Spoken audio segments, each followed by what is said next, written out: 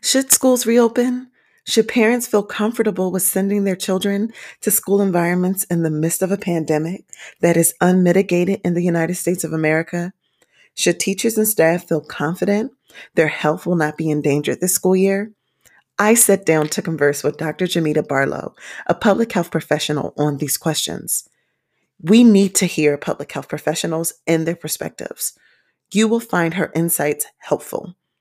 Though our time together was limited, there were crucial points here for all to take note on. Just a small note. The audio for the interview was not up to par due to me not having my microphone.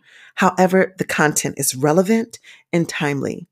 If you have any questions, feel free to send those to me at info@takejoyinlearning.com.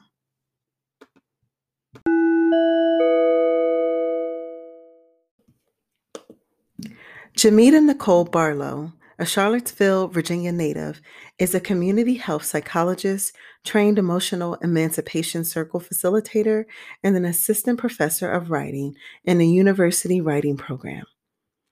In addition, she also serves as an affiliate faculty member in the Women's Gender and Sexuality Studies program, and also in the Milken Institute School of Public Health's Jacob Institute of Women's Health at the George Washington University in Washington, D.C. Dr. Barlow utilizes decolonizing methodologies to disrupt cardiometabolic syndrome and structural policies adversely affecting Black girls and women's health, as well as intergenerational trauma. She has spent 22 years in disciplinary collaborations with physicians, public health practitioners, researchers, policy administrators, activists, political appointees, and community members in diverse settings throughout the world.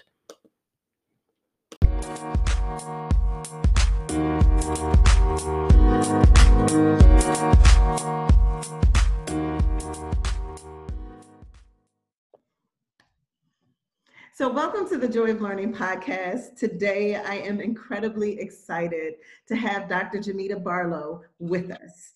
And we're going to be discussing this reopening of schools, looking at it from the perspective from kindergarten all the way through college.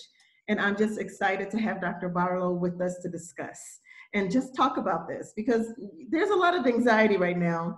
There are a lot of discussions happening. Would you agree, Dr. Barlow? Yes, for sure. A lot of people are on edge, and it's important to have this conversation. Yes. So I'm glad we're able to have this conversation together. And so, based upon your experiences, which you have many of them, a plethora of experiences, you work in higher education. And so, what does returning to the school or returning to a university for students look like for this upcoming semester or quarter? Or what does it look like for professors too? Right, that's a complex question. So I'll talk about it from the student perspective, the staff perspective, and the faculty perspective, and as well as kind of some of the differences between K-12 and K through 12 and higher ed. So let's start with like K through 12. I'm talking also like pre-K. Mm-hmm. A lot of parents have been homeschooling basically since March of this year. Mm-hmm. And for many, it's been a challenge finding a way for their child to stay engaged, dealing with any potential technology issues that occur, but also the very real issue of explaining a pandemic to a child, explaining to them why they can't go to the playground, explaining why they can't be with their classmates and their friends, and all they want to do is go play. And so I think that's a major challenge. And then this time of year, after a summer, and kids look forward to going back to school and seeing their friends. And so a lot of schools haven't said what they're doing. Some say they're opening, some haven't released their plans yet. But I think there's this real fear of having this petri dish, right? So we know that kids already, when they get together, they usually get sick. If you talk to any teachers, they usually have this period throughout the fall where there's something going around and everyone gets it. Unfortunately, when you're dealing with a new virus like the COVID-19, There's so much more we're learning about it, even months into it. And it's important that whenever there's something that's unknown as a scientist, it's important that we study it, we observe it, and we take every necessary precaution. And when we learn more, we might change the rules a little. So early on, a lot of discussion was around wearing a mask. Yeah. Now, about not having to wear a mask. And now we're seeing that it is actually very helpful to wear a mask. So a lot of people feel confused. If you look at the history of science, this has always been the case, that the more we learn, the more we change the regulations and the recommendations. And so right now, when I think about opening schools, when I think about what that looks like on K through 12, I think it's going to have to also be in alignment with brain development, right? And what people have access to. Unfortunately, I think it is dangerous to open schools, especially in high-risk areas. And at this point, the way numbers are increasing, most of the US is becoming a high-risk area. Here in DC, where I'm located, they've done a really good job. Our numbers haven't increased exponentially like other states, because we're not a state. Yes. Even though we're trying. Yes, I heard. Yes. Yes, hopefully soon. But even though our numbers haven't increased exponentially, we're in an area where people from Maryland and Virginia come all the time, and their numbers are much higher than ours. So really paying attention to what measures, what can we do to prevent that? What are things that we can put in place? And it would be nice if we had a countrywide regulation on some of these things, but it's really state-based, it's locality-based. Some counties are doing it and some aren't. Yes. You have to think about that, what the implications are for that. So for kids, I would say who are under 10, or I would say, pre-K and under 10, they're gonna need some type of engagement. And so I really think the school systems can play a role, whether that's virtually, whether that's doing something once a week outside. There might be a role that schools can play. Putting people within 10 feet, I would say it's more than 6 feet. Based on all the data I've read, it's been saying at least 21 feet that we should be doing. Wow. And that's just possible. The way that droplets spread, right? And it's not possible in many cases, especially in a school setting. If you've ever tried, I'm sure you have, tried to keep someone under 10, keep their attention all day in such a setting, that would be darn near impossible. And so I think these are things that school systems have to take into account. One, it's a new virus. Two, the brain development people are and their learning. And three, the reality that even if we don't have a lot of young people who are dying of this disease, they are, and that they can be asymptomatic and spread it to other people in the household. And that's really the number one way that people are getting COVID, is that it's spreading through the household. Can you get it into the grocery store? Yeah. Can you get it from walking past someone on the street? Yeah. But the chances of getting it that way versus someone that you live with are extremely low. And so if you put people in a classroom for 8 hours, Monday, Friday, you're increasing their chances that the likelihood of someone getting that. And that's just not a chance that I would want to take with the lives of children. Now let's talk about staff. So the teachers, right? The people it's a big one, because I'm a teacher. So let's talk about that. They have families too. So they might be managing their own children. What do you do? Let's say we are at home, but they're required to come into work, right? Let's say certain schools decide. That's why we need one answer for all of the school systems. It's going to be a challenge because people are having childcare issues. What about if you are immunocompromised? Now, here's the thing. Everyone is susceptible to COVID, but people who are immunocompromised, who have other underlying conditions, have an increased chance of dying of it. And so that's a distinction. And unfortunately, that's happening in more Black and brown communities than anywhere.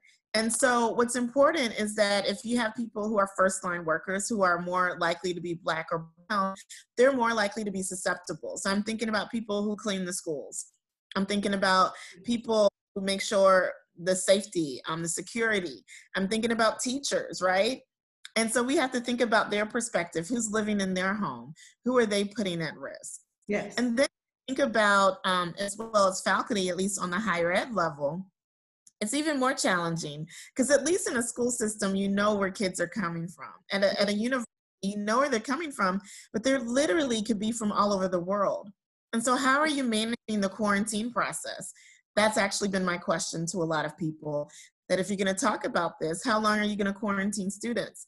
And I'd like to see you tell students, I just saw this on a Facebook group of students at my university who were saying, how are they going to prevent us from going from dorm room to dorm room? But that's what they said that they're asking students to do. And if you've ever been in college, which I know you have, you know that that's part of the joy of hanging out in college, is visiting your friends on different floors and different dorms, and that's not allowed. So it's going to be interesting. I don't know how they can prevent that, and unfortunately the liability is probably going to be that you're going to be at more risk, and there's probably going to be a waiver that they're going to ask you to sign so you can't sue in case you get it. So that's a very long and complex answer to my on reopening the schools. To be open. Yes, I mean, there's just so many dynamics and there's so many dimensions to this that it's hard to just, I would say just to focus on one area, right? Like we were talking about, I felt that the announcement in regards to, hey, schools are reopening, it was as if schools were these separate entities from society, right? That's what I heard. And I was just like, they're not. They're not, right? When we think of being in the classroom and those students interacting with their families and their families interacting with others, especially if they're essential workers, it's like you're increasing the risk. And so, of course, I really would love that our leadership, right, our national leadership would see that. However, I think we really continue. I'm sorry. Oh no, I had interrupted you. You know, when I hear all of this, the real question I'm asking, because you know, like today, Disney opened in Florida, and Florida is now like an epicenter of this. And I just think that's insane, right? But what I really ask the question when I say this push to open schools, this push to open everything, what I really hear people saying is that there is this phenomena going on. I don't know how to handle it. How can I create some normalcy in my life? And that also, that economic issue as well. How can we make sure our economy still thrives? So that's what I see happening, is that local officials, parents, et cetera, they want some type of normalcy. And so what I often tell people is that we're having an ancestral moment right now. Ancestral moment. Thanks to public health over the last 100 years, we haven't had to experience a pandemic. But here we are, 100 years since the last pandemic, and people don't know how to handle this. I think in the 1920s, they had several infectious diseases, many of which we get vaccines for now. And so they knew that, oh, we need to go under quarantine for 6 months. People knew that that would happen. They knew to wear masks, and they did it in a way, I won't say everybody did it, but it was so normalized then, in a way that seems so foreign to us now. So I think part of that is factoring into all of this. People want normalcy, and they're not used to this. It's not part of what we know or what we've known for generations, but it is in fact part of the human experience. That's a great perspective. That provides a lot of perspective, especially with the normalcy part. We want some sort of normal. And so this is what people are looking towards. So they're trying to find it by any means necessary. Yeah, and at any risk, even to the lives of our kids, our babies, and to the lives of ourselves. I've heard so many people say, well, I trust my immune system. And I'm like, I trust mine too, but I don't want to put it in danger, right? Yeah, so it's one of those things that, you know, I have a lot of, you know, friends and colleagues who are healthcare professionals and people I know who've had it, who've died of it since February. And when I hear all of these things, there's so much we don't talk about with this disease, the neurological effects of it, the fact that people who do get it often have so many other health issues afterwards. many of whom are on wait lists now for lung transplants, which is a very hard organ to get. And so it's not that, oh, I'll get it, it's okay. No, it's like this could be a lifelong thing for you. Wow. The best we can do right now, what we all should be able to do if we had some kind of national response to this, is to stay home. I mean, if we had stayed home for a couple of months, everyone, and done that for a month or two, I mean, a month probably could have done it, and we could have isolated this. And if we can isolate it, we can control it. But right now, it's so widespread that it's going to require like a 6 months stay. And I really don't, and we can't get Americans to stay home one day, right? So. And I think, you know, my struggle is, Dr. Barlow, is that I am over here in Europe, and I'm here for a little bit more time, but to see the public health response here, at least in Germany, to actually see, I know where the COVID-19 stations are for testing. I know what their protocol is. I know what's being done. I know contact tracing is actively being done. Right? Like, there's no restaurant I'm going to enter that's not going to ask me for my information. But yet. Yeah. So I will say that's being done. I can say that for DC, right? I know here in DC, there are free stations you can go to get tested. Every restaurant, because I still support, I don't eat out a lot, but the restaurants I do still support, either ordering delivery or when I've gone to them, that is something, they have a whole process, like you stay outside, you go in, you have to show certain things, you don't touch anything, they have your order lined up. So it's very, I feel very good about how things have been handled in DC. But the problem is we don't have that's universal in all the states. So that can be problematic. Yes, and that's, you know, it's a struggle to hear stories, especially I have a close friend who is over here in Europe, but her children are away in the United States for college or university. And to hear one of them has recently had COVID-19, went to the emergency room, and no one, and received the treat or received the test and guidance sort of what to do afterwards, but they didn't ask questions about who she was living with. They didn't ask, she was escorted through the waiting room and this was, I believe, in Arizona, and there was no contact. Not surprising. Yeah. Done, and it was heart-wrenching to hear, because we know that there's others that are susceptible, but yet they're not flagged or being said, hey, you need to come in for testing. So and that's why we need a national approach to this. I think there's some places that are handling it well, and that's why I say here where I live as a resident of the District of Columbia, I'm very good about how Mayor Bowser is handling that, which I think should be discussed because of the fact that we're also the nation's capital. But you know, surrounding areas, I mean, I think Maryland and Virginia are doing a decent job, but their numbers are higher than ours, but they're also bigger than us. But I think even when New York was the epicenter, our numbers initially looked like New York's, but ours stayed low. And I think part of it is when our shutdown happened and all the things that were put into place. And we also have a lot of hospitals here, even though they're not, you know, all in the Black neighborhoods. That's another discussion. But we do have a lot of hospitals, so we haven't reached that capacity level. And even when we were nearing that, never was to the point that some of these hospitals I'm hearing about in Texas and also in New York when it happened earlier, they were nearing capacity. So I feel pretty good about that. But the spread is definitely in Maryland, is definitely in Virginia, for sure. Yeah. Wow, there's just there's so much insight in what you're sharing, and it's great to hear that DC is doing well, especially when it comes to COVID-19, the response and the systems that are already in place.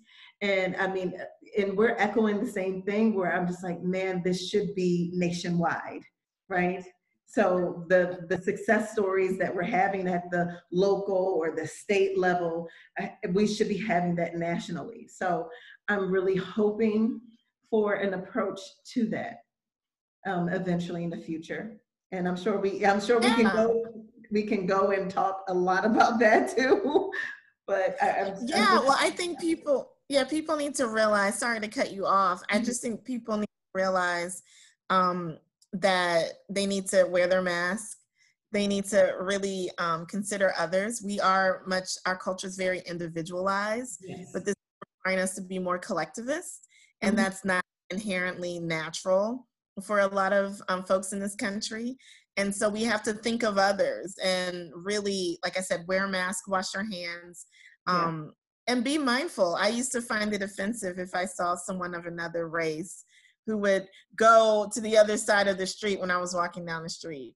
Hmm. Um, a lot of times, dealing with racial issues and racism in general, I would find that offensive. It's like, oh, they don't want to walk near me. But now I find it offensive if they come near me, right? It's a different world now and how we're thinking about how we interact with one another. Wow. And so as a public health professional, I also wanted to talk to you a little bit about the numbers that we're seeing, right? So I've been looking at John Hopkins School of Medicine and looking at their numbers. And of course, the caseload or the number of cases in the United States are about 3 million. I haven't checked lately, but 3 million and probably adding on each day. Now, if you look on there and go deeper in, you'll see that they have mortalities, the mortality, and then they have recovery. So right now, what's being played up is the recoveries. And so how should the American public view that? Because in the view, it's a matter of, well, our mortality rate is low.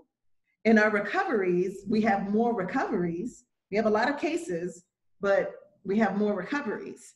So it's sort of I'm seeing it play out in terms of coming from, especially politicians, about it. So how should we view that? So that I love all these questions. That's another complex question because remember, this is a novel virus. In other words, like I said earlier, we're learning so much about it. We don't know the long-term, the long-term effects of this. Okay, so what does that mean? That means someone gets it, they recover.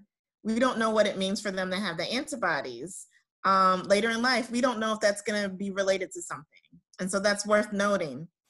We also know that people aren't building up much of a antibody, the antibodies that are required. Mhm. Typically, people between 60 and 80%. And what I'm hearing from initial studies, it's been about 20 to 30%. So a lot of people are putting their confidence in vaccines and all these studies and this push to have a vaccine. Well, I'm a bit concerned if a vaccine is going to work Mhm. because if you don't naturally produce antibodies for it, how are they going to make sure that the vaccine does, right? And Mhm. it might be a vaccine that you have to take every 2 to 3 months, and I don't know who's going to sign up for that for the rest of their life, right? And we know the complications of that in Black communities, vaccines and testing, et cetera. So that's there. I think that's important context to answer this question.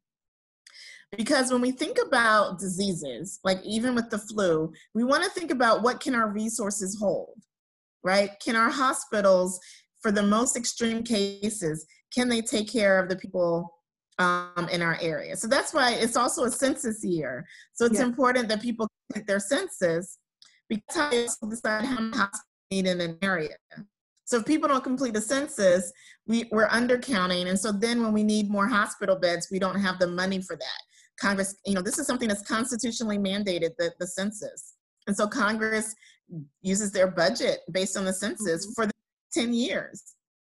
And so this, like I said, it's a complicated question. So if we don't have enough beds for the most extreme cases, what ends up happening is that they're making those decisions that people were scared of earlier in the spring. That I know happens in Italy, that people were saying we're gonna pick and choose who can get a ventilator or not. Yes. You don't want to be in that situation. So the best way not to be in that situation is to prevent it from even happening, right? But people are still going out doing whatever. So yeah, people are contracting it. And for those who do have extreme cases, and there are also 30 different strains, These. And about 4 or 5 of the strains are the ones that cause some of these issues. Why is this important? Because one, we want to prevent people from having to be in the hospital. What we're hearing now are new reports in Texas that more people are dying at home. They're not even making it to the hospital, right? So they're having all these deaths that they're finding at home, which this happened in Italy and in China as well, that they had all these unaccounted deaths that they can't say were COVID, but what other reason to have so many at this time? And so that started to happen in Texas. And so we want to be able to prevent these things from happening. So even people are recovering, I'm paying attention to how many are dying and how many new cases there are. The fact that is having like 10,000 new cases a day concerns me because it increases their risk for more people dying, more people not recovering, and more people needing these services potentially. Yes. And the best thing we can do to prevent all of that is to prevent people from getting it, isolated, and we do that through contact tracing, through prevention, through people, doing their best to stay at home as much as possible. I still go out every day and walk and get my exercise, and I still live somewhat of a normal life, but you can do that by being safe and considering others. Yes. Yes. It's sobering to just hear what you're sharing, right? I think there's so much caught up in, I would say, a bit of a media frenzy. And when you hear those voices or hear those voices from professionals and you hear the level-headedness of it and you hear the wisdom behind it, it gives you pause for reflection in a moment to really think, wow, there's another point. That makes sense. So, yeah, thank you for sharing that. I mean, there's just so much right now that is, I think, partisan and also politicized that it makes it hard to hear voices that are saying, hey, this is the issue, right? So. Yeah, and science is being politicized. And, truth be told, science has always been politicized. When I think about eugenics, I think about how science has been used historically, and it's happening again now. The fact that leadership is not recognizing what science is, what healthcare professionals. One thing I didn't mention is the fact that early on in this, and in many cases it's still happening, a lot of healthcare professionals don't have the proper protective gear, right? The PPE is what they call the acronym for it. And why is that important? Because if you're a doctor and you see multiple COVID patients and you're wearing the same N95 mask all week or all month in some cases, I mean, that's another potential spread of the disease from people who need it. And when I think about them as staff, my really good friend is a nurse and works for the American Nurses Association and has talked a lot about this. A lot of nurses are just walking away. They don't feel protected, and they say it's not worth putting their families at risk. And they're walking away from their jobs. So what happens? I'm concerned about the workforce. What happens? We have a generation of healthcare workers who are frustrated. They want to do their work, they want to do their job, but they're not protected. And if they speak out against it, they're fired. And that's happening. Yes. And I think that trend is what we will potentially see in education. Oh, for sure. Sure. I look at the unemployment rates here. There are a lot of people unemployed. And a lot of and this is all happening when schools are supposed to open, right? So the end of July, for people who were unemployed and got the extra benefits through the CARES Act, those benefits are expiring the end of this month. Evictions that were on a stay because people could not pay their rent or even maybe foreclose, they're all at this point expiring this month. And so all of this is happening when we're sending students back. And I think August is going to be an interesting month because we know what happens with human behavior when people are hungry and they don't have money. I see increased crime. And that concerns me because it can be chaotic, and there doesn't seem to be a national response to any of this. Yes. And there's so many issues that are converging on each other. And I mean, we have the economics, you're bringing in the economics, then we have the health, and then we have the education, and all of these are coming together. And it's going to be an incredibly difficult time, especially once we approach August. From what I'm understanding now, we're getting a little bit in the political spectrum. There was another bill that went through in regards to a second CARES package, but I haven't really kept up with the progress of that package. So yeah, I was keeping up. I lost track of that one. I know one was passed, I think, in the House, but the Senate is still that it might not pass through.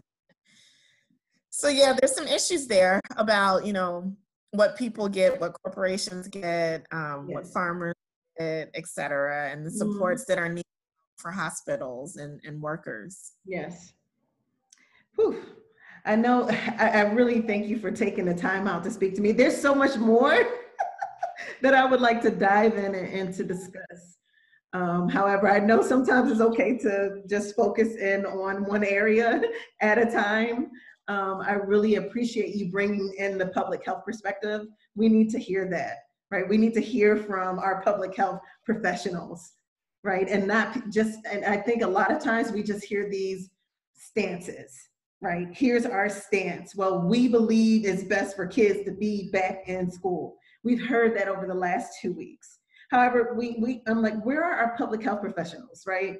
So we had the AAP come out, but I'm like, where's APHA, right? No, they're saying things. I think that the message isn't always amplified. So they are saying things. They've been holding webinars, so I encourage you. I'm happy to send it to you. There was one yesterday.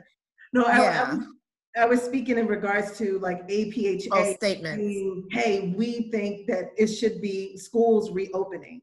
But then we have another organization come out and say it. And then that voice is amplified over that of the people who are on the ground doing the work. And I think that was. Yeah, I think some of the challenge with all of this is that, it's not in our nature, and I won't say it's changing, because I think the last few months have changed all of us. A lot of public health professionals, we do the work. We're not thinking about talking about doing the work, right? So now people want us to talk about it. Yeah. And I think that's something that we're all trying to figure out how to do, and how to do that most effectively to get the messages across. Yes. Well, thank you so much, Dr. Barlow, for just speaking with me and taking time to speak with the Joy of Learning podcast. I really appreciate the time that you shared with us. I love it. This has been wonderful. Take care.